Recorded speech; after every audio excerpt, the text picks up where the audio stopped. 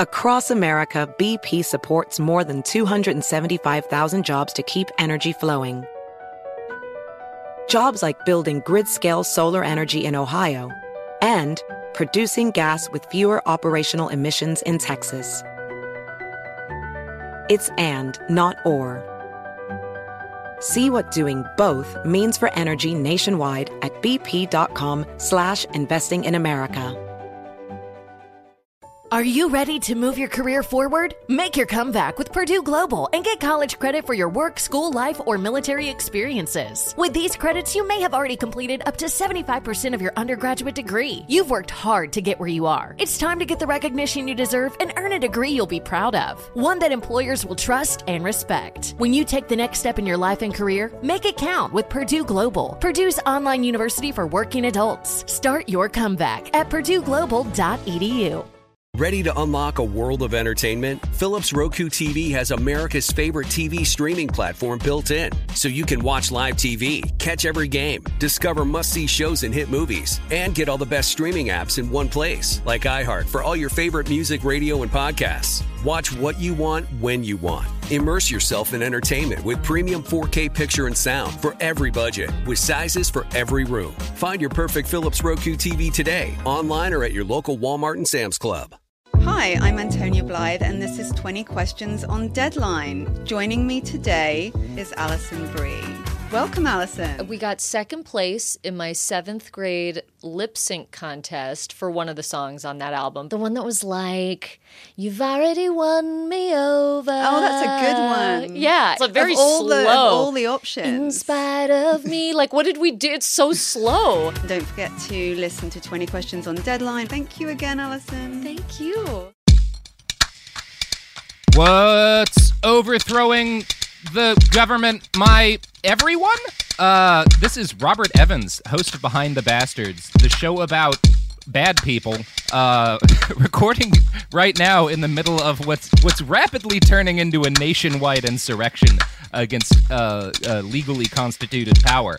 And my guest, as with all insurrections, is the inimitable Jack O'Brien! Yeah, what's up, guys? How's it going? How quite a year, Jack. Yeah, as you can see, I'm standing in front of a flaming police headquarters. Yeah. I have a sword. My shirt is tied around my head, and I'm covered in blood. But it's I am really. You know, Jack, when you got that full chest "fuck the police" tattoo last year, I said, when are you going to have a chance to show that off? And by God, I was wrong. Yeah, man. It's been pretty wild. Yeah, you've been talking about the possibility of an American Civil War for a long time. I sure have. Converted me into believing that was, more possible than we realized. And now I feel like a lot of people are probably having that same realization. Yeah, it was almost exactly a year ago that I put out the episodes of It Could Happen Here that talked about the president potentially laying siege to American cities with U.S. troops. And now that appears to be happening. So I didn't want to be right about that one. But yeah. You were about to tell me what we're talking about today. So first off, this is a bonus episode, and it's the second bonus episode we recorded. You'll get that other episode at a later point. This is a bonus episode because back 30,000 years ago, my listeners raised like $16,000 to buy diapers for poor women in Portland and Northern Oregon. Poor families, people who couldn't afford diapers, which is awesome. That was very nice of you guys. Funded the diaper bank in Portland here for the rest of the year. So that's one problem among everything else that a lot of people don't have to worry about. And so this is a free episode, a third episode special for all of you. And we're re-recording a separate one because this I wanted to do something timely, what with the riots. So we're going to talk about the bastard who trains cops to kill. That is the subject of today's podcast. Jesus. Yeah, man. Yeah, it's going to be fun. Somebody's got to do it, I guess, right? I not somebody has to do it, but there must have been somebody out there doing someone it. Someone is doing it for sure. Yeah, somebody's clearly doing it. I think we could probably get by without someone doing this, but someone is doing it. It would be wonderful if somebody didn't do that, wouldn't it? Yeah, but it is definitely being done. So yeah, we're going to talk about that today. Right. So we're all currently in the middle of a let's call it a complicated moment in the history of our national relationship with our police. As I type this, it's like less than 12 hours after a crowd of activists breached, occupied, and burnt down a Minneapolis police station. And this is the first time anything like this has occurred, to my knowledge, since the Battle of Athens, Georgia, in 1946. I think it was Georgia. And that was like a bunch of veterans. Very different story. We'll talk about it at some point. Protests and marches, and by this time, by the time you hear this, maybe even riots are like cropping out all over the country. People were shot in Louisville last night. I think also in Phoenix. Like, it's just, it's going Robert, down. As a former Kentuckian, I can't let you call it Louisville. It's Louisville. Robert, this is what the Civil War is going to be over, Jack. Louis or Louis. Yeah. Louisville. Americans banded together to fight against the pronunciation of Louisville, or for it. I don't know how most people would break down. Sorry, Kentucky. Right. Yeah, this is the time for I apologize for interrupting. That was no. necessary, What was Jack. a very, very serious and important thing you were saying. I just couldn't do it without my fellow Kentuckians inside my head getting very, very mad. Fair enough. So, as we're all aware, this all started off, like the spark to all this was the blatant and outrageous murder of George Floyd by 4 Minneapolis police officers on, I think, like Monday of this, like the 25th. A couple days ago. Yeah. Memorial Jesus, it feels Day. like years. Good Lord. That was a spark. And it was the spark that caught all of this, but that spark was only able to catch because over the last several years, Americans have become increasingly aware of how often black men in particular are murdered by police under very shady circumstances. Minneapolis itself has a particularly full modern history of this. In 2010, David Smith, a bipolar black man, was at a Minneapolis YMCA acting bizarrely. Bizarrely is the term used to describe it by people, the YMCA folks. I should note here that Americans with untreated mental illnesses are 16 times as likely as other Americans to be killed by the police. So the police were called on Mr. Smith. They tased him multiple times and held him down on the ground. One officer knelt on his back. He asphyxiated and died. There were protests as a result of this, and the cops were eventually cleared of all wrongdoing. No one was punished. In 2015, Jamar Clark, age 24, was killed by police responding to a call over a domestic disturbance. They handcuffed him, and while he was on the ground, they shot him in the head, claiming he had reached for one of their weapons. Protesters occupied land around Minneapolis's 4th Precinct, but the officers were, again, cleared of all wrongdoing. In 2016, Philando Castile was stopped by Geronimo Yanez, a Minneapolis police officer. Castile was carrying a legal concealed firearm. He informed Officer Yanez of this as he was required to do so. Without pausing to breathe, Yanez drew his firearm and shot Castile to death in front of his girlfriend. There were protests. Yanez was charged with manslaughter and again found not guilty. I could go back further. These are not the only examples of this. In fact, I was trying to research earlier. There's that video going around of that guy with the umbrella that some people think was an agent provocateur at the AutoZone in Minneapolis. And we were trying to lock down who it was. And I was looking into the officer people think it is, whose name I won't use just because it's very unclear if that's actually the person.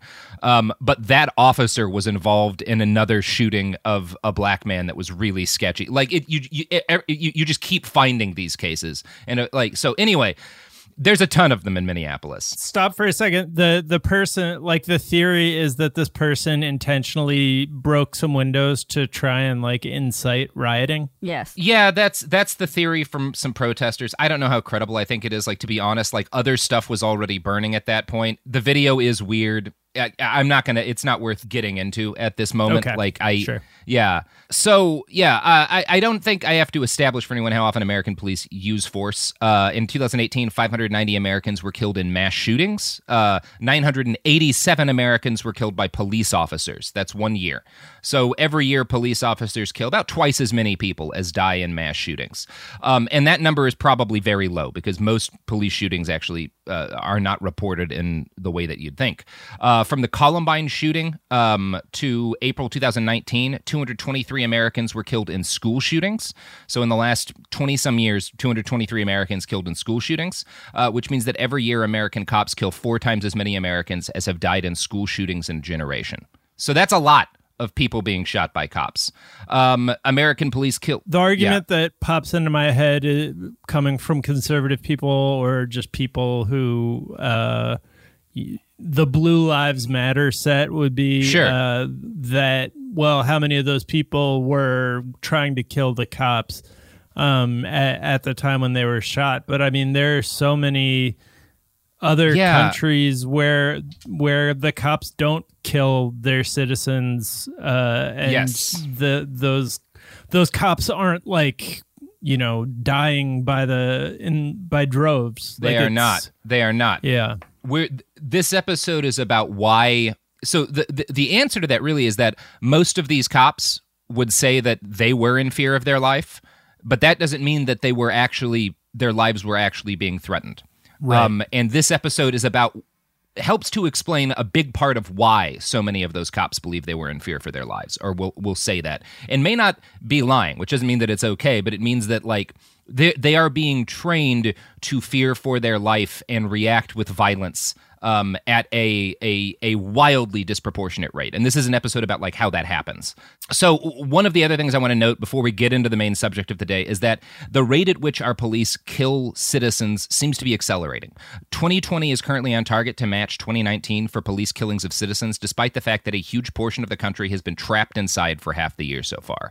So despite the fact that people are not out nearly as often, are not traveling, are not out in the street, are not doing things nearly as often, police are still killing the same number of Americans, which is striking to me. That seems surprising. Yeah, because crime is declining. Well, you gotta fight against all those people wielding Lysol and dangerous toilet paper packaging. Yeah. So the question, of course, that you were just asking is like, why are things this way in America?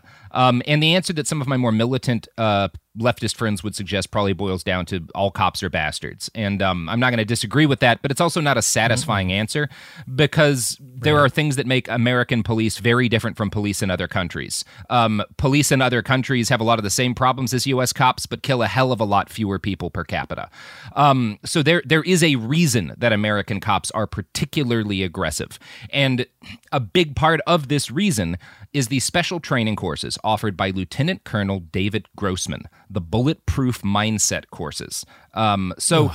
Officer Yanez, who we talked about earlier, is the guy who killed Philando Castile. He had attended a Bulletproof Mindset course in 2014, 2 years before he murdered Castile.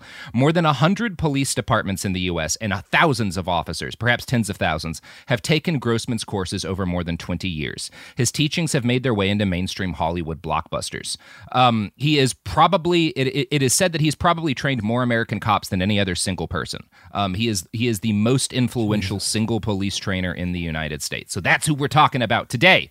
Woohoo! He must be very proud. We're fortunate that we have the entirety of the Bulletproof Mindset course book that police in Lieutenant Colonel Grossman's class take. And we have this thanks to the same heroic journalists who are currently documenting the everything that's happening in Minneapolis, Unicorn Riot.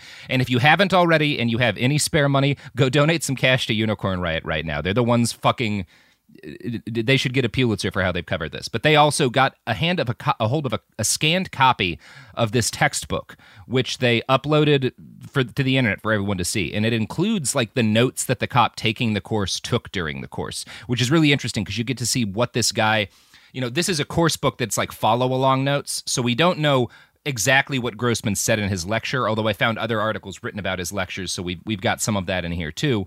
But we do know like what this officer was taking out of the course, or what whoever was taking this course was like learning from it.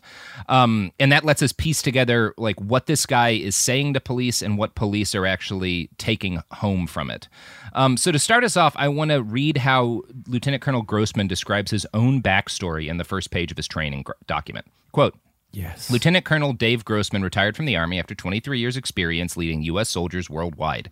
Today, he is the director of the Killology Research Group.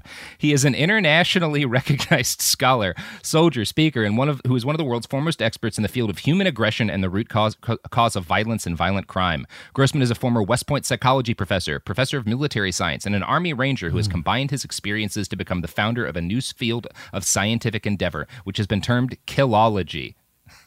That can't be real, Robert. That's not a thing. I'd also like to point out that he does look exactly like what you would picture in your head, just so you guys know. It's certainly not a real field of scientific endeavor, but he absolutely calls it Killology, and he somehow does that without collapsing in on himself. Now, Lieutenant Colonel Grossman has been nominated for a Pulitzer Prize, which sounds more impressive than it is because you can nominate yourself. It's actually pretty easy to get nominated for a Pulitzer Prize. I don't know that he did. I don't know who nominated him. His books are legitimately very popular. They're in part of the training for the FBI Academy. They're in the Marine Corps Commandant's required reading list. On Killing and On Combat are the two big books by Lieutenant Colonel Grossman. Now, based on all of that very impressive biography, Jack, based on his military career and the fact that he started a scientific discipline called Killology, you might expect that Lieutenant Colonel Grossman is a hardened combat veteran, right? Like the guy who writes a book on... assume nothing of this sort. Yeah. But interestingly enough, he's seen less combat than me. And for the record, the combat I've seen is a tiny bit. And the amount of combat that Lieutenant Colonel Grossman has experienced is none. Now, I want to make it clear, that doesn't make him unqualified to write books on the psychological impact of killing or of combat, any more than being born in the 1980s makes me unqualified to write about Hitler, right? You don't have to have killed anyone or have been in combat to do a very good job of writing about it, of doing a scholarly treatise, of studying it. It could even be argued that someone who has not been in combat is the right kind of person to try to do a scholarly analysis of how it impacts people. I'm not saying although that he has indirectly killed thousands, so he has now killed huge numbers of people. He should take that onto his chest and then rewrite his course. So I'm not going to say that he shouldn't be writing about killing at all. However, I will say that he does quite a bit more than just write academic treatises on combat. And you can judge for yourself whether or not his record kind of makes what he's been doing unreasonable. I'm going to start off by quoting from a write-up of him in Min's Journal that kind of talks about what he believes. Quote, On Combat which is his most famous book, is probably best known for his assertion that people can be divided into three groups: sheep, wolves, and sheepdogs. And it's the sheepdogs, blessed with the gift of aggression, as he says, who are responsible for protecting the sheep from the wolves. The analogy has been adopted by various military and gun rights groups. And Clint Eastwood's American Sniper, the father of Navy SEAL Chris Kyle, gives a fictional dinner table lecture about sheepdogs taken directly from Grossman's writings.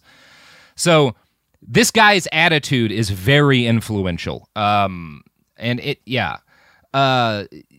that's interesting. Always the smartest and most accurate views of humanity that start out with the phrase, now there are three types of people. You can categorize every human being into three groups. I am a serious academic. Mm-hmm. Is going to be nuanced. I am famous, Jack, for my assertion that all of humanity can be divided into two groups: people who are literally Adolf Hitler and everyone else, which is both impossible to argue with and meaningless.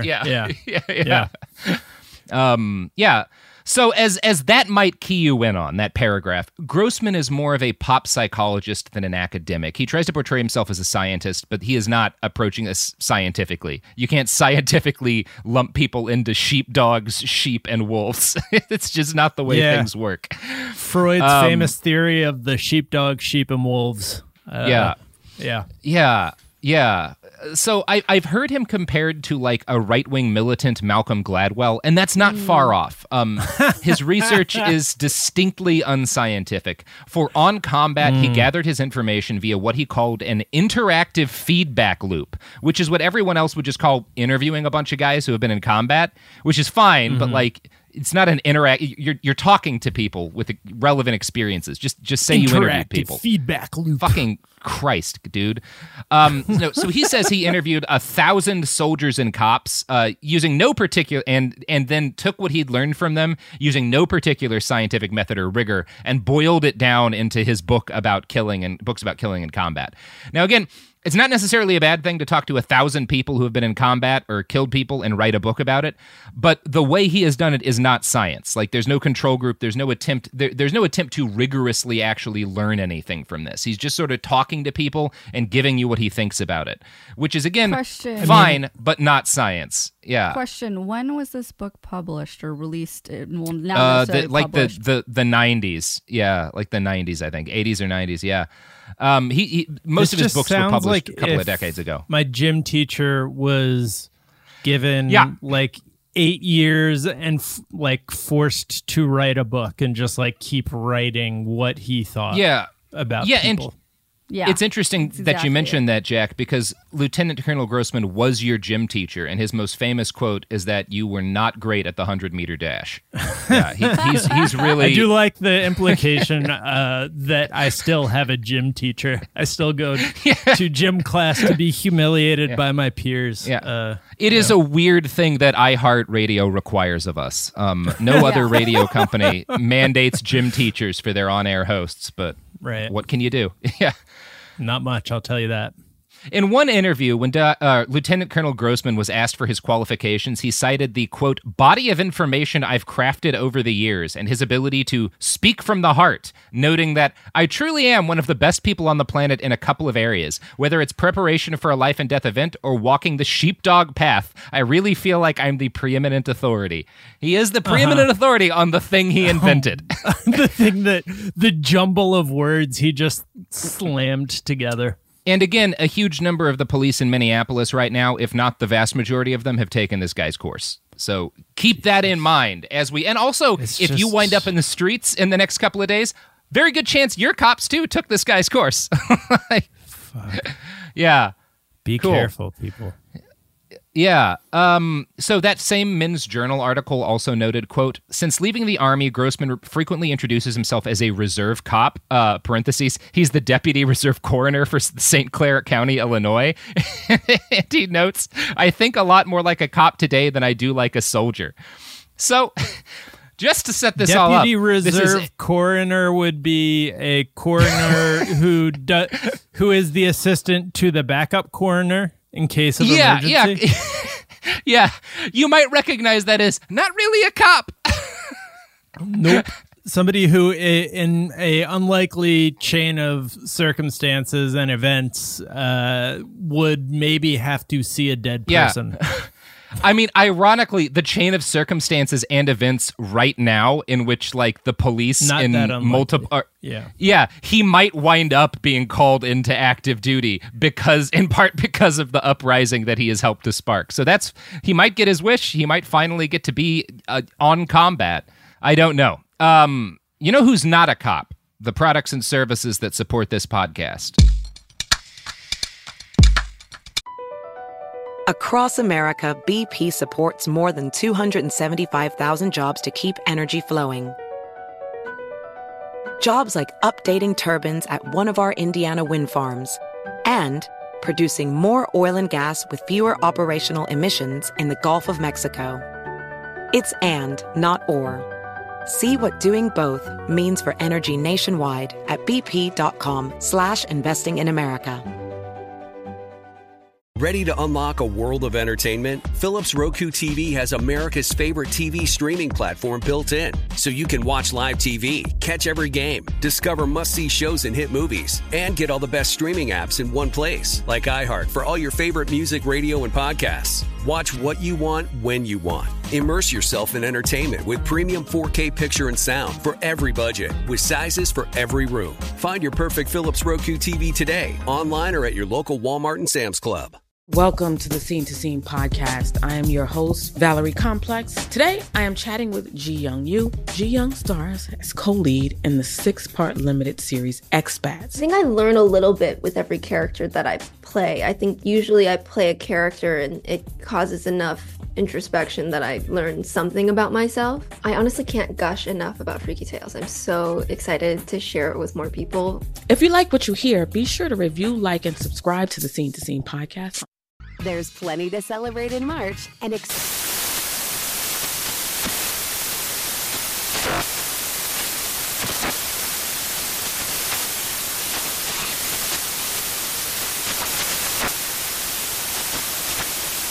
National Craft Month with the perfect pizza at home class from Craftsy. And anytime is right to listen to iHeartRadio's iHeartCountry Radio. Discover more shows and movies for free.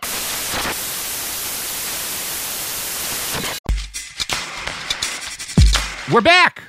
Okay, so let's see what Lieutenant Colonel Dave Grossman, a non-combat veteran who has never killed anyone and not a cop, teaches cops about combat and killing. I'm sure it's nuanced and accurate. So the training program opens with, and this is again the bulletproof mindset, opens with a graph on rates of violent crime, murder, and imprisonment to make the case that the first two have dropped steadily as the first one has gone up. So he's pointing out to police that, like, the more people you arrest, the less crime there is in the United States.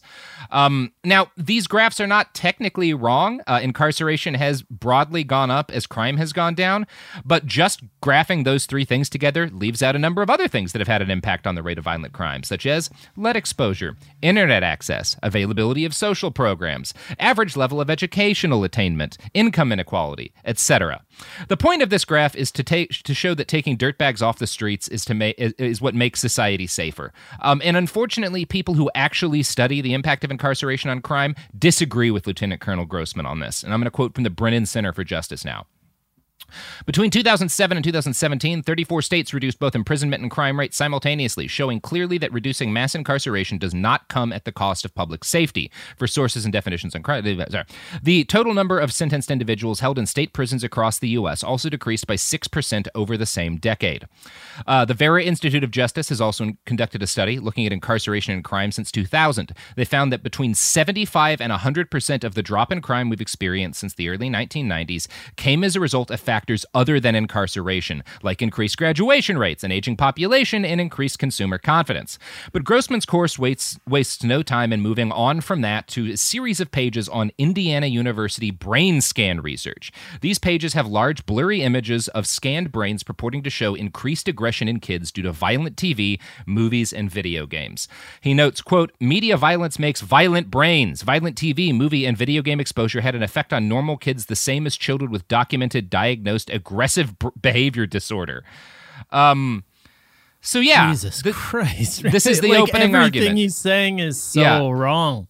Yeah, it's just like you can find something incorrect and that will justify.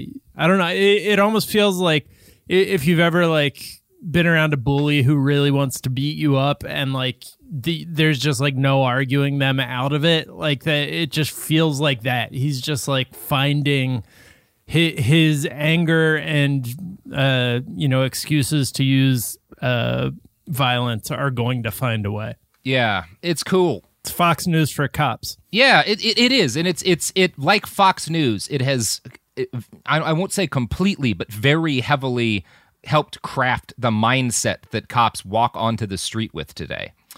So, in terms of when it comes to this study on video games and violent movies and stuff affecting adolescent brains, the specific study he's referencing is from 2011, and it did in fact show that 10 hours of violent video games in 1 week showed reduced levels of activity in regions of their frontal lobes responsible for cognitive function and emotional control. And there is some evidence, a decent amount, that suggests that violent media can at least temporarily increase aggression. But aggression is not violence. It's just the feeling of aggression. It's an emotional response. In 2019, a group of researchers carried out an enormous meta-analysis, which is an analysis of basically all the studies on this, and concluded that the increased rate of aggression from video games was present but small at best. And again, no evidence that it has any kind of meaningful impact on violence or violent crime. Right, they were testing people right after they played the game? Yeah. Uh-huh. Okay. Yeah, and it makes you feel more aggressive. Which isn't really that surprising, to be honest, but whatever. Right. So Lieutenant Colonel Grossman has a lot invested in the idea that video games and gory movies have turned our children into a nation of slavering, blood-hungry monsters. In 1998, he wrote a book titled Stop Teaching Our Kids to Kill to cash in on the Columbine Massacre. During the Bulletproof Mindset training classes, he often tells his students that yeah, exactly. He's one of those guys. He often tells his students that denying the link between video games and violence will someday, quote, be viewed as the moral equivalent of Holocaust deniers. Uh-huh. Yeah. No, for sure. For sure. And he for would sure, know, Dave. since he probably hangs out with a bunch of them. Yeah, I'm sure he knows a few.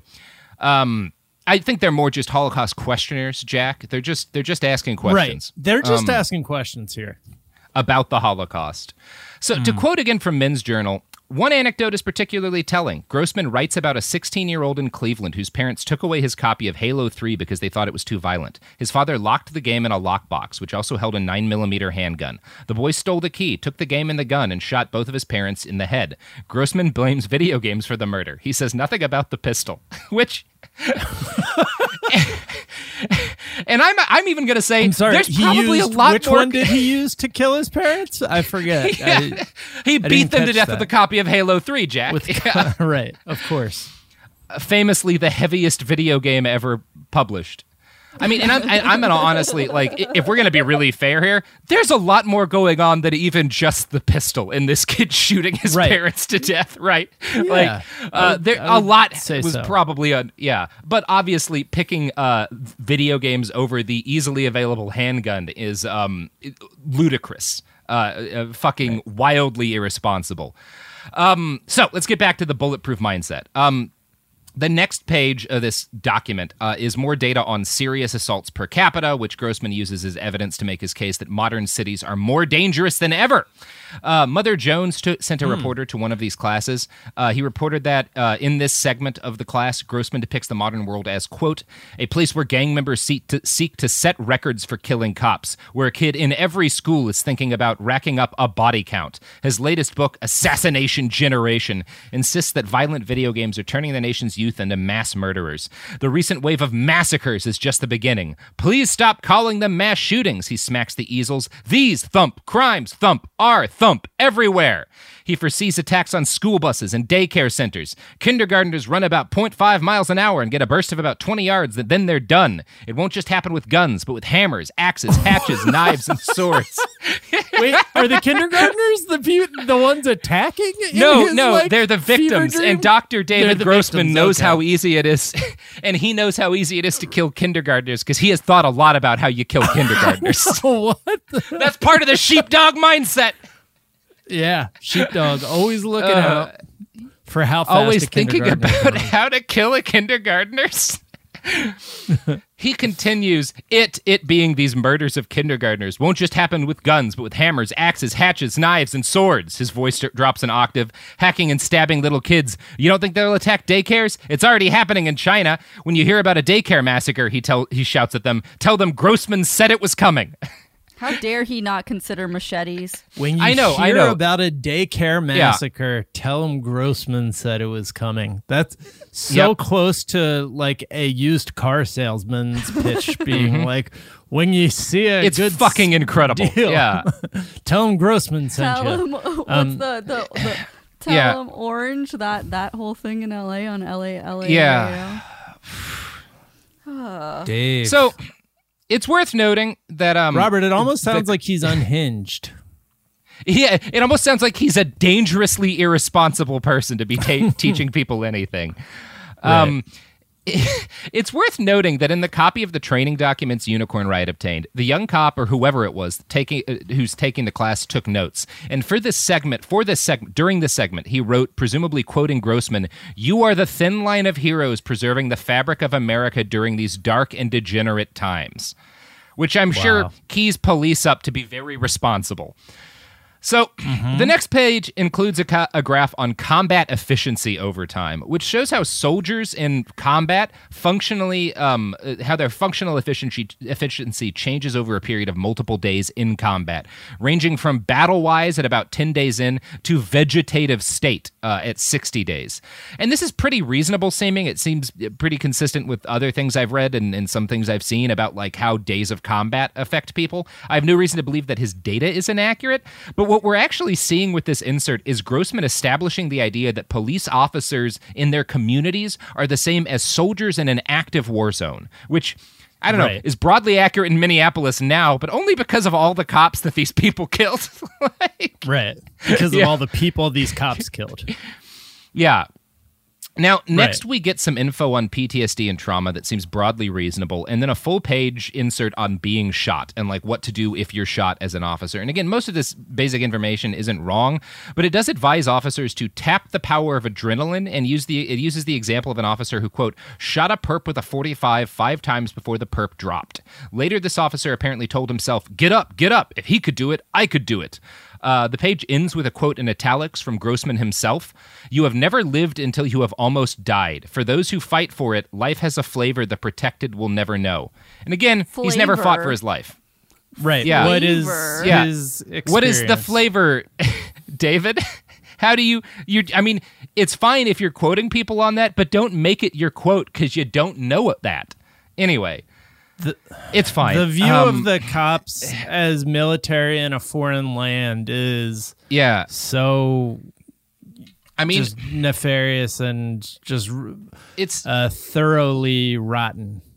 And we're seeing the impact of it because now we are at a point where the police have been acting for a long time like they are an occupying army. And finally, the people in Minneapolis and some other places are starting to be like, all right, well, let's do what insurgents do when they're occupied by an aggressive invading force. Of course. And, yup, like, that's what you get. So, the next page of this document is the centerpiece of Grossman's entire ideology, a biblical justification for killing. It starts with the bold and italicized, or the bold large print letters question, "Thou shalt not kill?" ? And then what follows are a series of biblical quotes. Thou shalt not murder, underlined, from Exodus 20:13. Jesus said, thou shalt do no murder, from Matt 19:18. The Lord gave victory to David, from 2 Chronicles 18:6. David killed his tens of thousands, from 1 Samuel 18:7. Trouble started when David murdered Uriah, from 11 Samuel 11. These 6 things God hates, and including shedders of innocent blood, in Proverbs 6:17. The rich young man comes to Jesus, sell everything you have, which seems out of place, in Matt 19:21. And then the centurion comes to Jesus. No greater faith have I found, Matt 8:10. Jesus said, buy a sword, Luke 22:36.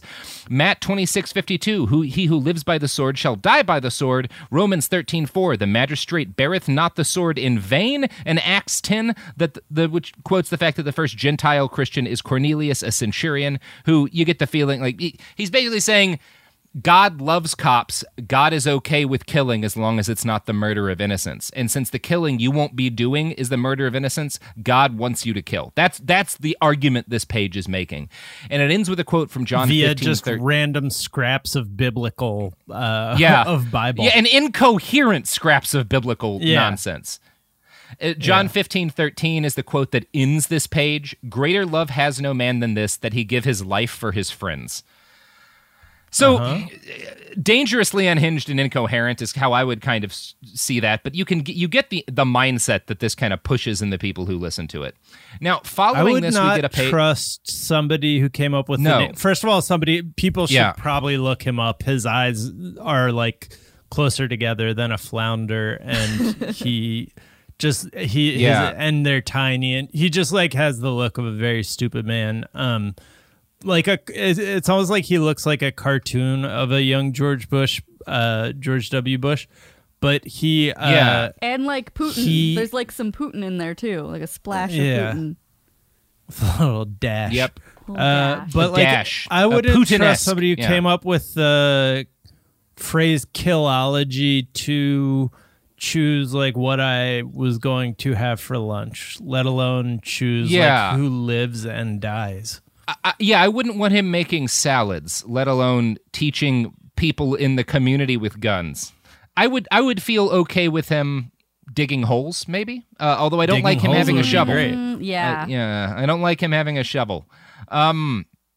So following all this, we get a page on the Modern Warrior's Edge, which includes some pretty embarrassing clip art of a schlubby cop looking in the mirror and seeing a muscular cop. It does positively note that communication skills are the most important skills for an officer to master, which is true, I would say. But then it warns cops that most of their attackers will warn or provide indicators before striking, and that predators are always looking for a body count, which they find by recognizing soft targets. And then after that, we hit what is probably the most central and important aspect of this whole training program. The video, I'm in Fear of My Life.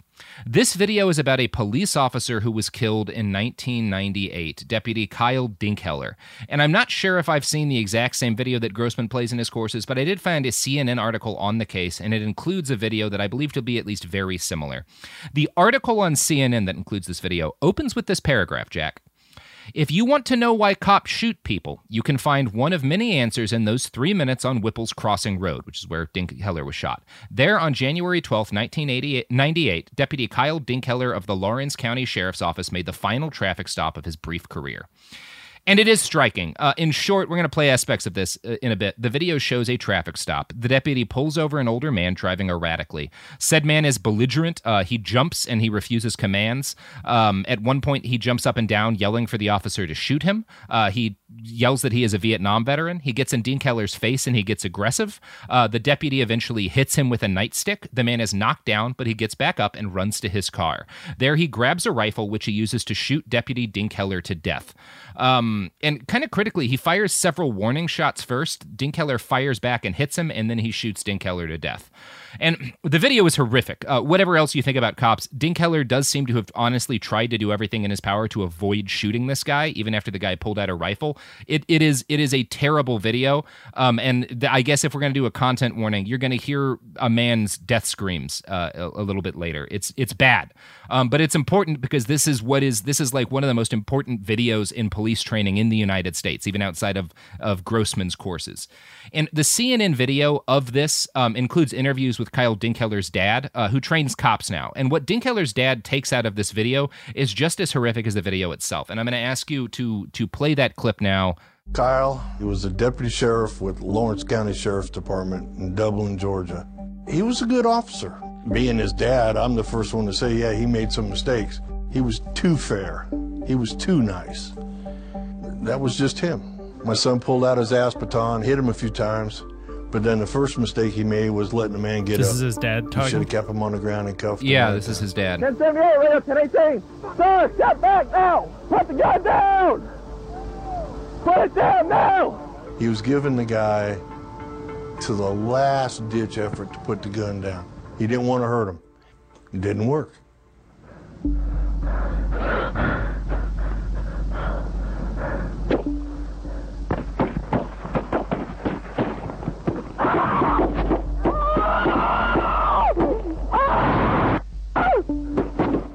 Okay. Yeah, that's probably enough. So that's pretty horrific, right? Those screams are that's bad. It's a hard video to watch. It's brutal. And it has, you can tell the impact that it's had on his dad, because he's taken out of this the fact that his son was too kind and gave this guy too many chances, was not violent enough. And that is what watching the video, that's how it's trained to police, that like you need to be shooting faster to save your own life. And that video, you can like imagine a whole classroom full of young cops, which is like who this video was played to almost every day in this country. Yeah, they show that actually is like a bunch of cops just like putting their head down. I mean, it's really like one of the, I can't like it's like trying to amp them up to just be as trigger happy as possible. It's like the bad police porn, like how not the person who's being killed in the video, but like it's just such a specific example and like just piece of propaganda. Yeah. And it's, we're going to be talking about this video quite a bit. So as you might imagine, the Dinkheller video has a powerful impact on the police in Grossman's classes. And he ties this video and the fact that Dinkheller didn't shoot earlier to some facts from the Civil War. On battlefields in the Civil War, dropped muskets were often found loaded with multiple balls.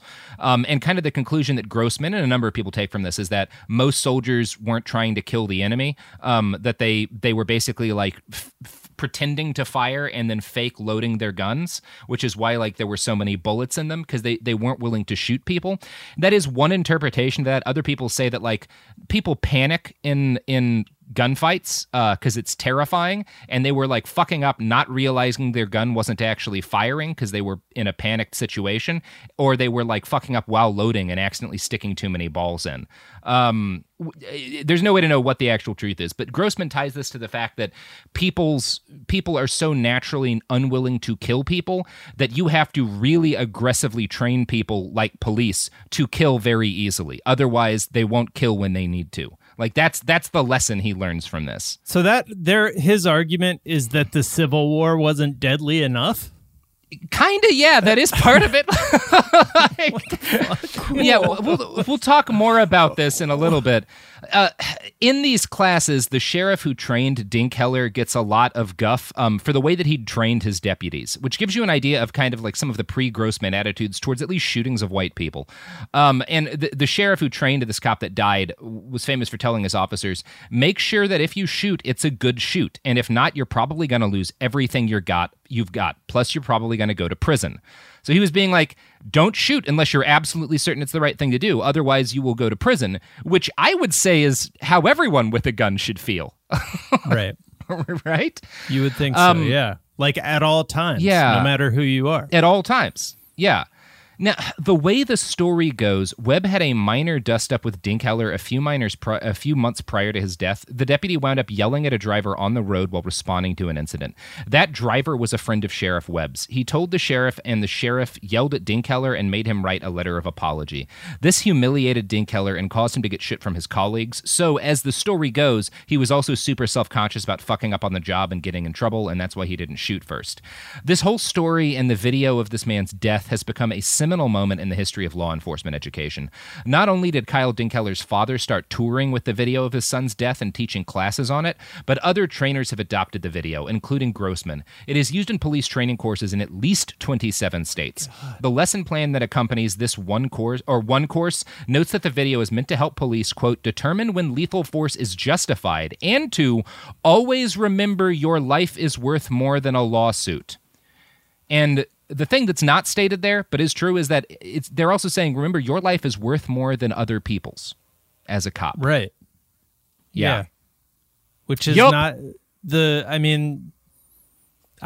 you would think that becoming a cop is like the ideal version, or the best case scenario would be that it's a calling and you're there to serve and protect the people who I don't know. Yeah.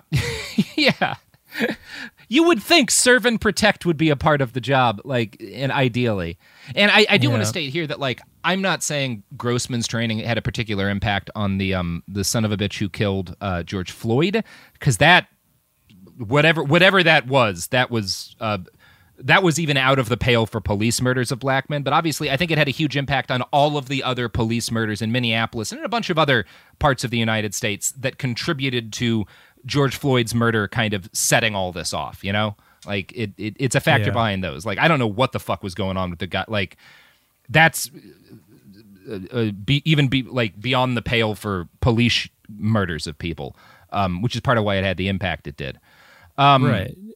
So it's just like so slow and deliberate, and it just seems like there are so many moments where they can stop what they're doing and they just keep doing it for no the kind of killing that Grossman's stuff I think really mainly has had a major impact on is like the killings of people like Philando Castile, where the cop clearly without any sort of good reason makes a split-second decision to gun somebody down based off of like a moment of anxiety.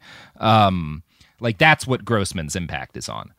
So, and again, like, he's not the only one who uses this video in trainings. Another training company, Milo Range, even turned the Dinkheller video into an interactive video game played with a fake gun that gives trainee cops a chance to kill the man who killed Kyle Dinkheller, which is lunacy. What? According to CNN, quote, at the Bartow County Sheriff's Office in Cartersville, Georgia, Captain Richie Harrell used this training machine to test more than 100 officers' willingness to use deadly force. If an officer waited too long to fire, Harrell asked, "What are you doing? What the heck are you doing?" That's good. Right. Yeah. Mm-hmm. Perfect. So obviously, the problem of absurdly aggressive police training is wider than Grossman, but journalists have noted that as far as anyone can tell, he's probably trained more cops than any other man in the country, which is why we're focusing on him. He is the most influential figure involved in crafting this narrative, which the Dinkheller video brutally narrates that police are in more danger now than they've ever been. And this is horseshit. Fatal shootings of officers by civilians have declined for 40 years. Jesus fucking Christ. Like, that's got to be the opposite, right? Like, aren't we at the safest point we've been at? Like, pretty much. Yeah. There was a slight surge in like 2015 or 2016 as a result of like those shootings of cops and stuff during the election that were in response to the shootings by cops of black men. Right. But yeah, it is safer than it's been for 99% of the history of this nation for cops right now. In 2014, 129 officers were murdered on the job. That's not a tiny number, but for some context, about 118 retail workers were murdered on the job. Overall, police officers are number 14 in the nationwide list of jobs most likely to get you killed. Fishermen, loggers, garbage men, and taxi drivers are all more likely to die working than police. Now, that's what the actual facts say. Yeah, fishermen. I mean, it's fucking dangerous to be a fisherman. Like, that makes total sense. That's a hard gig. Yeah. Fish have trigger tempers. Yeah. They will. But like fucking garbage men and taxi drivers are at more risk of dying on the job than cops. I don't know why, but the fisherman thing did bother me. I don't know. Yeah. Yeah. I mean, it's not. I wish less fishermen died. I don't have a problem with fishermen. Yeah. So yeah, those are the facts, but those are not the facts as Grossman relates them. I'm going to report or quote from Mother Jones reporting on this bit of the seminar. Quote, "The number of dead cops has exploded like nothing we have ever seen," he tells the armed citizens in Lakeport, which is where he was doing a class. That is not true. The average annual number of police officers intentionally killed while on duty in the past decade is 40% lower than it was in the 1980s. If emergency medicine and body armor hadn't improved since the 1970s, Grossman claims, the number of dead cops would be 8 times what it is today. It is not clear how he arrived at these figures. And it's also worth noting that like that was from a version of this seminar that he does for civilians with guns, which he's also started doing now, because after the Philando Castile killing, less police started using his services. So that's good. So he should be in jail, it seems like. Right, yeah, he should be in jail for a lot of reasons. I would say there's an amount of irresponsibility that's tantamount to a crime. I don't know. There's probably not a crime on the books that he's technically committed, but let's change the books maybe. I don't know. Yeah, one thing I find really, one thing I find really interesting is that Grossman and all these other police trainers tend to completely ignore the person who killed Kyle Dinkheller, Andrew Brannon. And I'm going to quote from CNN talking about who Brannon was. Brannon spent 3 years as an Army officer in Vietnam, where his company commander was blown apart by a landmine, and Brannon never really came home from the war. The sound of a bottle rocket sent him diving under the couch. He left college after a nervous breakdown. He couldn't hold a job. He got married and divorced. He tried walking alone in the woods from Mexico to the Canadian border or from Tennessee to New York. On the trail in 1986, he wrote a postcard to his father. "I wish to thank you for being the being that means the most to me. You have set a good example, which I am only now getting better at following. But I will keep on going. Better to keep going than to stop." Then his father died of cancer, and he withdrew to a hideout in the woods of Lawrence County. And in early 1998, he ran out of the medicine that treated his depression and stabilized his moods. By January 12th, when he met Kyle Dinkheller, he had been unmedicated for 5 days. There are a lot of lessons to take out of the shooting of Kyle Dinkheller. I don't think they are cops should be shooting people faster. Yes. No. That's you really have to work hard to get that decision that wrong. Yeah.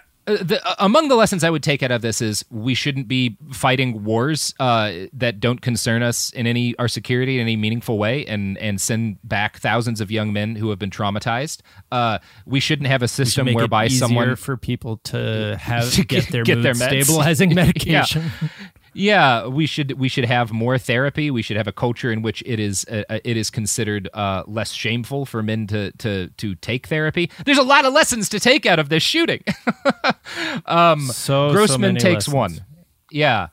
And the good analyses I've read on Brennan suggest very credibly that he was trying to commit suicide by cop, firing a number of shots that didn't hit Dinkheller before he actually shot the officer.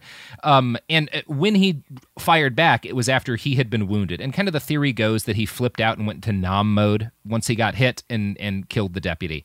The officer who was taking the bulletproof mindset course that I'm reading from took this note during this section of the lecture. We know what they are trying to do, kill a cop, so why do they expect us to act differently? They start this, but then they ask us to play by the rules.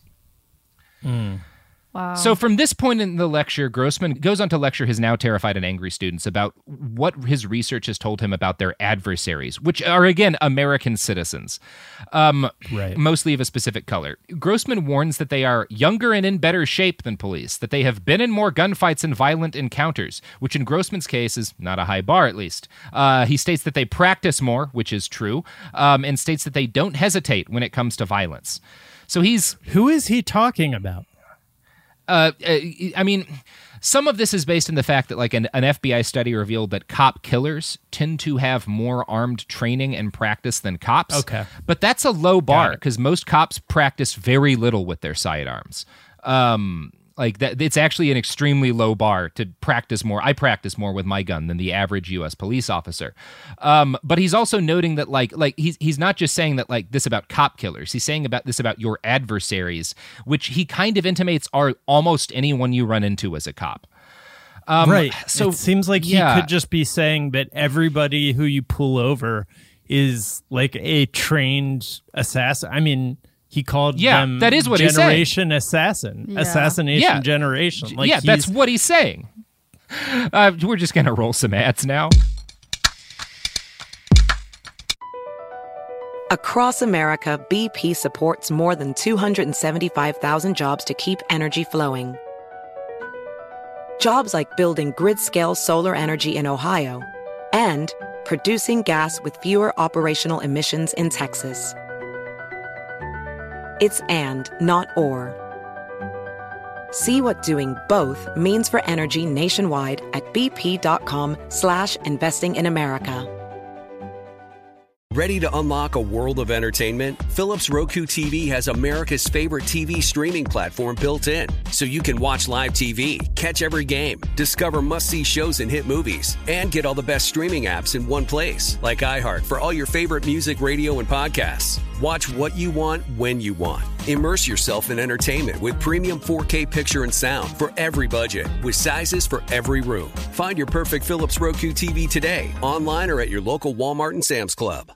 Billie Eilish and Phineas O'Connell, they're with us today on Crew Call.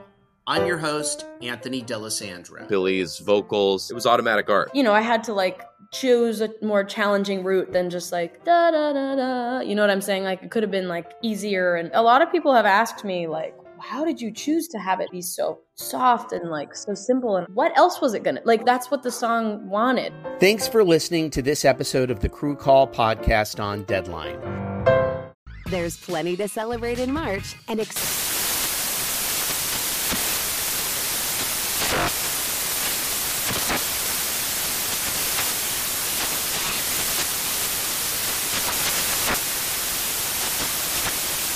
National Craft Month with the perfect pizza at home class from Craftsy. And anytime is right to listen to iHeartRadio's iHeart Country Radio. Discover more shows and movies for free.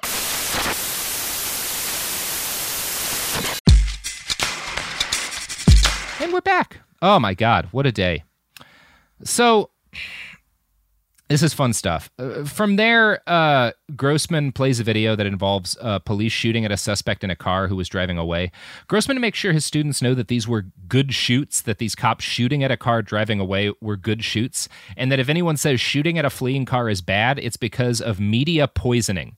Like the media has poisoned their minds. If they say like at a fleeing car, maybe don't shoot at a fleeing car in the middle of a city. It's media mind poisoning that makes people think. I don't know why you're shooting at that fleeing car. Propaganda, yeah. I mean, let's all take a moment back to when those cops, a guy with a gun, like entered a Trader Joe's fleeing from the police, and they just fired wildly into the Trader Joe's, killing a woman. Maybe relevant to this. So the next page of this booklet focuses on nonverbal communication, which Grossman writes is much more important than verbal communication. He goes on to lecture cops about different nonverbal cues that can help them determine who secretly means them harm.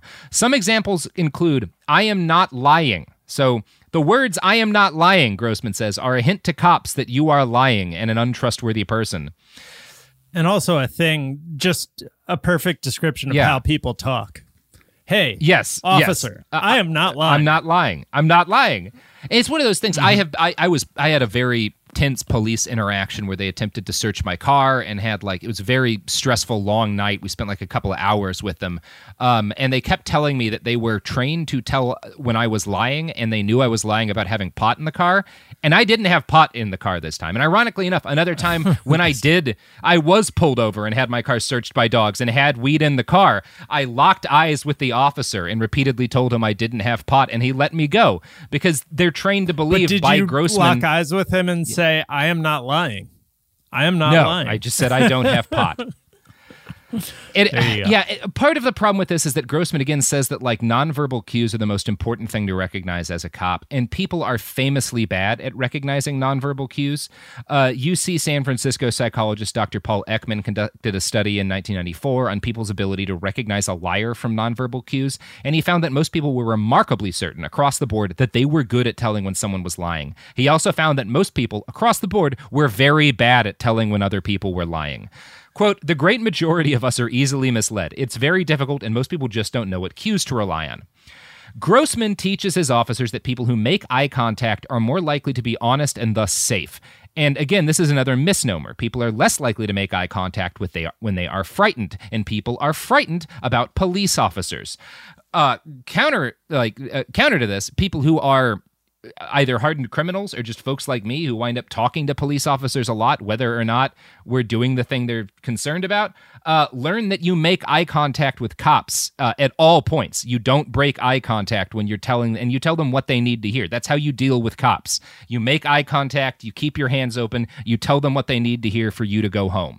That's what you do. It sounds like you're talking about dealing with an angry dog. That is. I deal with police and angry dog. Having been at hands where you can see them, slow moves. Well, you don't want to make eye contact with an angry dog because that's seen as confrontational a little bit. But you do want to but you do. Yeah, it's the best teacher I ever had was my speech and debate coach for one semester until he got fired for his past history of selling pot. But the thing he told us was that as adults, what we needed to know is that anytime you're dealing with an authority figure who has the ability to punish you, the only thing, whether it's a judge or a police officer, you make eye contact with them and you tell them slowly and calmly whatever they need to hear for you to go home. Jesus. And that advice has never led me astray. And again, I'm a tall white guy, which helps a lot, but that's the best advice I ever got as a kid from a teacher. Really the only advice I ever got as a kid from a teacher that I remember. Shout out to Coach Gonzalez of fucking Clark High School. So, again, he's telling people that he's telling people that all these nonverbal cues mean folks are lying, and this stuff is just straight up not true. And part of what he is doing is he's getting officers to expect that people who express fear of police officers, often by fidgeting or not making eye contact, and these people could be afraid for completely legitimate reasons, like the fact that they're black residents of Minneapolis, that people who do this are a threat for doing the things that science tells us are normal behaviors for scared people. That's what he's training cops to believe. Now, this is probably the least salacious part. This next part is probably this part is probably the least salacious part of his training, but it might be the most dangerous one. Grossman doesn't come across directly and say, if someone fails to meet your eye or acts nervous, shoot them. But he does tell officers that they are under risk of deadly assault at all waking moments, that people are lurking in the shadows, constantly ready to kill them, that they should err on the side of violence, and that, you can tell who's dangerous by the fact that they won't meet your eyes. And then he says shit like this. We fight violence. What do we fight it with? Superior violence. Righteous violence. Jesus. Wow. It's not great, Jack. Robert, I don't like this. I don't like this either. Not a fan, for the record. They're allowed to carry gun. Yep. They can legally murder you. And if you act nervous when they walk up to you with their hand on the gun that they can legally murder you with, they will legally murder you.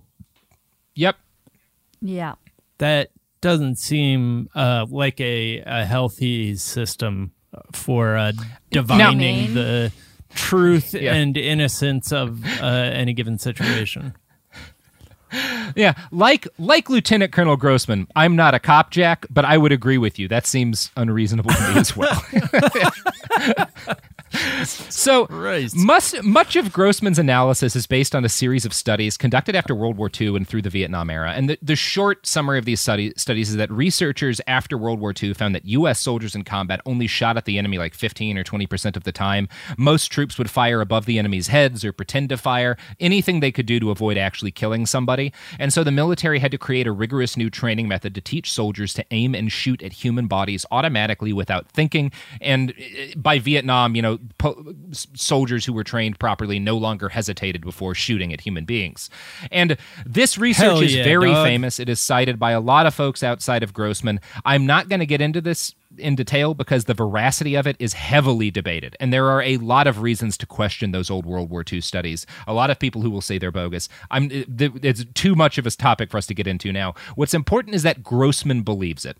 I found in a 2004 PBS interview with him in which he really lays out his mindset on this. And I want to remind you all, he's talking about this because he views what he's saying as a good thing that he does, as a positive service that he provides to cops. Quote, prior preparation is that one variable in the equation that we can control ahead of time, and one of the key things is embracing the responsibility to kill.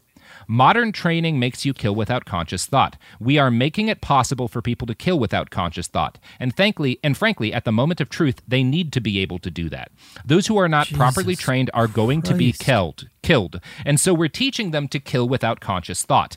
And they, at an unconscious level, at the muscle memory level, reflex level, have grasped killing. Gun, shoot, he's dead. I can trick your body into killing, but if your mind is not ready to come along on this ride, who's the next victim? You are. I have tricked your body into doing something that your mind is not ready to do. So when I teach, one of the things I believe we need to do is embrace this word kill. You will read 100 military manuals and you'll never see the word kill. It's a dirty 4-letter word. It's an obscene word, and yet it's what we do. Assuming there's no stress inoculation in a normal human being, at the moment when you want to fire, the forebrain shuts down, the midbrain takes over, and you slam head-on into a resistance to killing your own kind. The only way to overcome that resistance is through operant conditioning, to make killing a conditioned reflex, and we've done that. That's the worst. That's real bad. Horrifying. It's human engineering, like behavioral engineering to murder on behalf of the people who are designed, whose function in this, like according to the social contract, is to protect. Yes, that is exactly what it is, contradiction. Jack. He sees no contradiction. He also is like, He's like, the war that we should try and imitate is the one that America, like, that completely psychologically damaged Americans as America as a nation. Let's go after that one because World War II was not deadly enough. Yeah, we didn't. Clearly, our soldiers didn't do a good enough job of defeating fascism on a global scale. And the way we fought in Vietnam was much more effective. Like the war that we famously lost. It's almost like that built-in, physical and psychological stop that you hit when you're trying to kill someone is there for a reason. Yeah. It's almost like maybe the fact that U.S. soldiers in World War II were less aggressive played into the fact that we were so clearly the good guys in that war. I mean, the genocides committed by the Nazis probably were more of a factor, but it is weird to take out of that, we got to get people to kill more better. We got to get people to kill more. Right. Yeah. Obviously, Jack, I'm not an expert killologist. I haven't studied killology as much as Lieutenant Colonel David Grossman. But that seems terrifying and horrible to me, everything I've just read. You have your master's in killology, but you don't have your PhD. No, in Jack, I never finished my master's thesis on killology. I've got everything but the thesis. I dropped out. I just I couldn't afford it. After a certain while, those killology loan grants just weren't enough. So maybe if I had, it reminds me of the Da Vinci Code when they make up the thing that the star is good at. It's like a puzzleologist or something. Cryptologist, which I think is a real thing, but it's like cryptology is. I don't think he's basically a word jumble expert. It's pretty cool. So that's all horrible to me. And I might say that anyone bragging about doing that to people's heads, especially the heads of people whose job is to protect and interface with members of the community, that seems incredibly irresponsible. And Grossman himself in this interview with PBS even acknowledges that his trainings can fuck up the heads of the police who take his advice. Quote, if we haven't prepared ourselves emotionally for the act ahead of time and we just tricked you into killing, the magnitude of the trauma can be significant because we're having to live with something your body says is not right and you don't want to do, and you were simply tricked into killing. David! Yeah. Jesus. Jesus fucking Christ, so David. The thing you don't want to do. We tricked you into it, and that fucks your head up. I'm going to make this my entire life. I'm going to make doing this my whole... Like, it's one of those things, again, this is not the time to show... This is clearly not the time to express sympathy with cops, but he is talking about gaslighting and emotionally abusing police officers. Like, that is what he's doing. He's talking very directly about that. He's bragging. It's not good. Like, it's not good. I'm taking a firm anti-killology stance here, Jack. Yeah, it seems like that. I'm gonna stand next to you on that. I'm gonna stand with you on that stance. I am someone who, whenever I walk out the door, I have a gun on me, a loaded and chambered firearm with a bullet ready to fire when I pull the trigger. That is an everyday thing for me because death threats are a pretty much an every week thing for me at this point. I think a lot about what would happen if I had to draw a gun and shoot a human being. And I can tell you, like, I lose sleep over it. There is nothing that scares me more. And the people I'm specifically thinking about shooting potentially are fucking Nazis. Like, that's realistically who I'm worried about because of the threat. And I'm not horribly traumatized at the fact that I might have to kill someone who is attempting to kill me. I am terrified about the fact that people miss regularly in stressful situations like gunfights, and bullets don't stop because you miss. And the idea of firing anyone who carries a gun should be scared every time that they go into public with that gun. It should be something that worries them. It should be it should be uncomfortable. It is a necessity for some people, and I'm not saying it's bad to carry a concealed handgun or something. I do it, but it should be a weight on your shoulders. It should not be something you're trained to not think about. You should never stop thinking about it. That's my attitude as a guy who has thankfully never had to shoot anybody and hopes like hell he never has to. But who does go into the world armed regularly. So, this is all great. I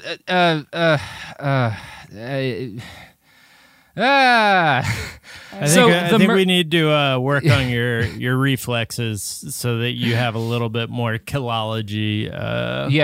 expertise before the next time you walk out that door, bro. So, the murder of Mr. Castile did not spell the end of Grossman's business, but it did impact it. The sheriff of Santa Clara County, California, canceled an upcoming training session after Mr. Castile's murder, and she said that her officers were peacemakers first and warriors second. There was an avalanche of criticism against Grossman. He lost a decent amount of business, and this is what kind of inspired Mother Jones to take that class and to write that article about him. And they interviewed a number of other, experts on law enforcement and even law enforcement trainers who are critical of Grossman. I'm going to read that paragraph now. Grossman's trainings are fear porn, says Craig Atkinson, a filmmaker who attended one for his documentary on police militarization, Do Not Resist. He wonders how the Castile incident may have played out if Officer Yanez hadn't heard Dave Grossman tell him that every single traffic stop might be the last stop you ever make in your life. Grossman is more of a motivational speaker than a trainer, says Seth Stoughton, a former cop and law professor at the University of South Carolina who studies the regulation of police. In Grossman's worldview, Stoughton says, the officer is the hero, the warrior, the noble figure who steps into dark situations where others fear to tread and brings order to a chaotic world, and who does so by imposing their will on the civilians they deal with. This approach to policing is outdated and ineffective, says Stoughton, and some of it is dangerously wrong. Samuel Walker, a criminal justice professor and expert on police accountability, says the bulletproof warrior approach is okay for Green Berets, but unacceptable for domestic policing. The best police chiefs in the country don't want anything to do with this. Grossman and his business partner deny that what they provide is anything like military training, or that it treats cops as warriors, even though it repeatedly refers to them as frontline troops and shows them training materials that are also used by military trainers to prep soldiers for combat. Yeah. It is really impossible to overemphasize how much bulletproof mindset training focuses on building an image of the world as irredeemably aggressive towards random cops. This Bloomberg write-up describes how the class is open. Quote, 40 cops are in a classroom watching recent footage of protesters in San Francisco denouncing the police. Your children are ashamed of you, a black woman in the video tells a black officer who looks away. Coward, others shout. A young demonstrator walks up to a cop and sticks out his middle finger. A female officer trips and the demonstrators laugh.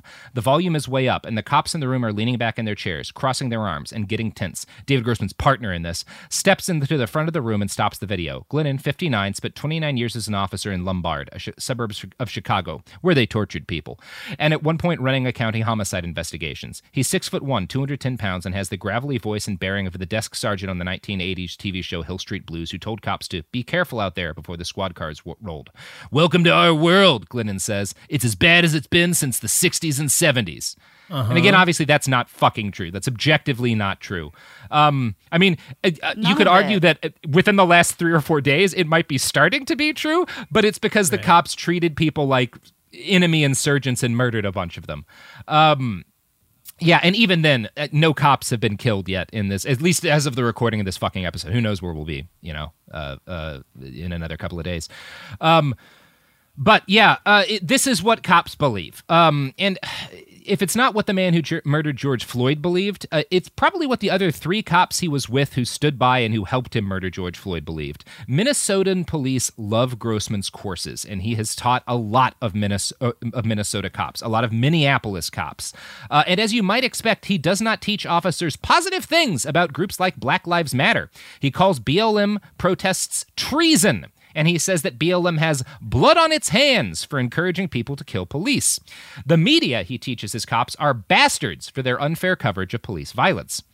When homicide cropped up ever so slightly in 2015, he blamed it on what he called the Ferguson effect. And his hypothesis is that after those protests, cops were scared to do their jobs, and so they let more crimes happen, I guess? It is not a very coherent belief system. But in Grossman's head, it all makes sense, just like his sheepdog metaphor makes sense. Quote, the sheepdog, he says, looks a lot like a wolf. He has fangs and the capacity for violence. The difference, though, is that the sheepdog must not, cannot, and will not ever harm the sheep. Any sheepdog who intentionally harms the lowliest little lamb will be punished and removed. Now, of course, Grossman doesn't think cops ever actually intentionally harm innocent people. The author of that Men's Journal article I've quoted from got a chance to interview him, and he brought that up. And here's his quote about this. Of all the recent high-profile police killings, Grossman sees almost none that he believes were unjustified. Take Eric Garner, the Staten Island man who died after an illegal chokehold from the NYPD and whose last words were, "I can't breathe." "If you can talk, you can breathe," Grossman said. That guy had a heart condition. The lesson is, don't fight cops when you have a heart condition.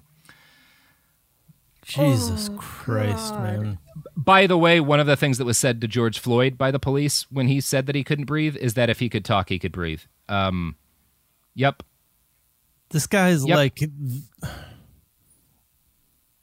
Or take Tamir Rice, the 12-year-old Cleveland boy who was fatally shot at a park while playing with a toy airsoft gun. If you had a gun pointed at you, Grossman says, sympathizing with the cop who, for the record, did not have a gun pointed at him, that one's borderline. I'm not going to give you that one. Yes, the instant shooting of a 12-year-old with a toy is borderline. Yes, clearly. Grossman does not believe that police have any kind of bias against black men that makes them more likely to shoot black men. Instead, he says, the far greater bias in our society today is a bias against cops. In 10,000 TV shows and 500 movies, black people are almost never the bad guys. Name me one cop movie in the last 30 years that didn't have a bad cop. Now, in total fairness, Jack, to David Grossman, he does think there's one way in which policing could be reformed. And he even agrees that policing is broke. Do you want to know what he thinks is broken about policing, Jack? They're too hemmed in by restrictions, and they need to be able to more freely use violence. He does think that clearly, but what he says is actually even dumber. When people tell you law enforcement is broken, they're right, and what's broken is sleep. He believes that when cops shoot wrongly, it's not because they're biased or scared or in need of better training or have been trained to shoot people much more regularly. It's because they're tired, because they've been working too many long shifts and taking too much overtime. Sleep deprivation, he says, is the number one predictor of judgment errors, ethical problems, and use of force problems. If I could change one thing in the world right now to make law enforcement better, it would be mandating sleep. Holy fuck. I mean... The bulletproof mindset does sound like a douchey diet among Silicon Valley people, like where it's like bulletproof caveman, where you like only eat meat and sleep for 20 minutes 5 times an hour. That would be too many. Yeah. But yeah, it's I can see. I figured. I was waiting for there to be some sort of biohacking element to it, and we snuck it in right at the end.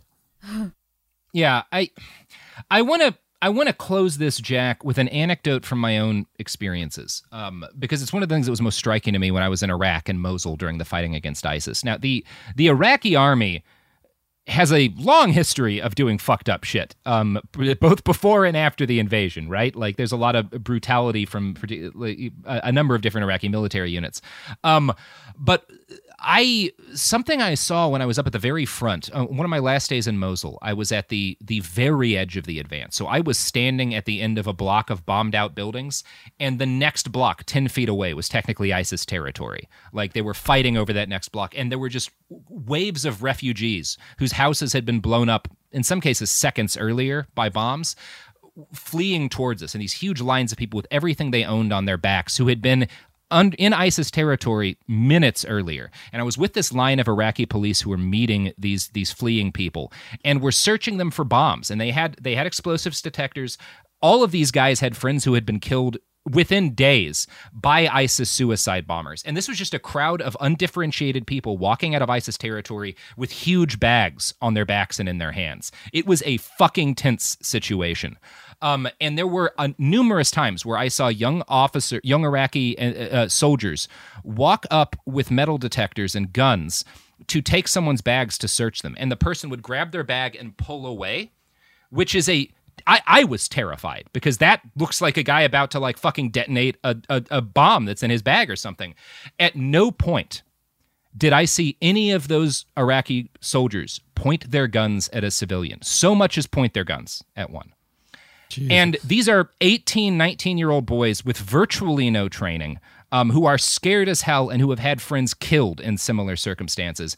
And I would have expected U.S. cops in the same situation to have reacted much more violently and much more poorly. And that's something that stayed with me ever since. It's almost like it's almost like we're the worst. Almost like we're the it's almost worst like we're doing a real bad job. Yeah. Well, way to go, David Grossman. David Grossman. Grossman. That's it, Jack. I think this is the end of Grossman. You got him. In your face, David dork. Nasty Pants. Yeah. Nasty Pants is good. David Nasty Pants. Suck on that, Davey. Fucking. Jack, do you want to plug at this point? Yeah. Hey, I'm Jack O'Brien. I host a twice daily podcast with Miles Gray. It's called The Daily Zeitgeist. And yeah, in the morning we go through and try and tell you what's happening in the zeitgeist that day. And in the afternoon, what's we take happening a look in the zeitgeist, Jack? Yeah. I'll tell you offline. It's pretty bad. In the afternoon, we tell you what's trending. I haven't looked at the news today, but yeah. Oof. Check out the Daily anyways, Zeitgeist. It's a lot of fun. Yeah. It won't totally destroy your soul, although we're having more and more trouble sticking to that this week. But we watch whatever's in the Netflix top 10. We tell you about that, so you don't have to watch the bad stuff. It ends up being a lot of fun. So check it out. You can follow me on Twitter at Jack_O'Brien. Check out Jack_O'Brien at the Twitter. And check out the Daily Zeitgeist. And obviously there will be more protests all around the United States by the time this finally drops. My advice to everyone who's asking it, because I've gotten so many emails from people asking, is to go out and express your legal right to protest and to be furious about the situation we find ourselves in, the many situations we find ourselves in. Utilize your legal rights, protect yourself, and remember, most importantly, if you get tear gassed, just use water to wash your eyes out. People have a lot of fancy fucking tear gas recipes. Just use water. It is idiot-proof and it's fine. Bring water, pour it in your eyes, outwards from the eye, from like the inside of the eye out. Don't make it complicated. Don't go buying gallons of milk. Just use water if you get tear gas. That's Or put a traffic cone on top of the tear gas canister. Yeah, pour some water in. That was clever. Yeah. That's some good Hong Kong tactics right there. So, good luck, everybody. Stay powerful. Good luck to you, Robert. Don't get killed. Yeah.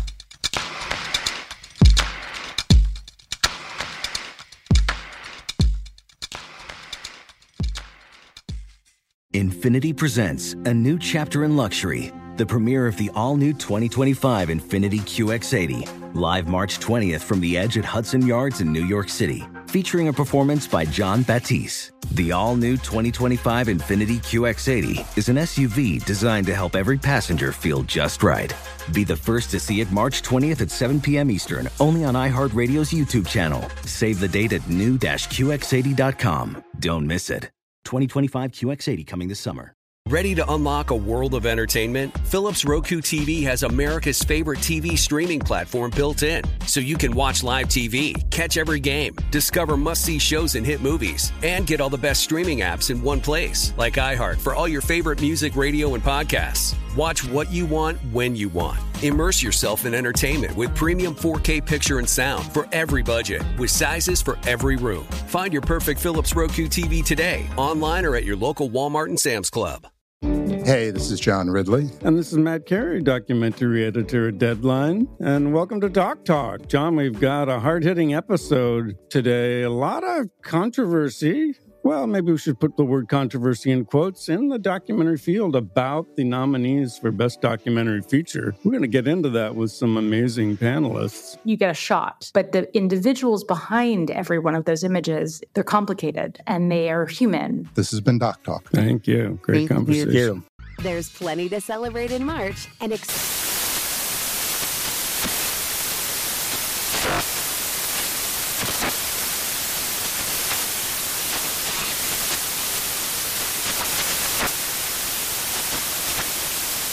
Craft Month with the perfect pizza at home class from Craftsy. And anytime is right to listen to iHeartRadio's iHeart Country Radio. Discover more shows and movies for free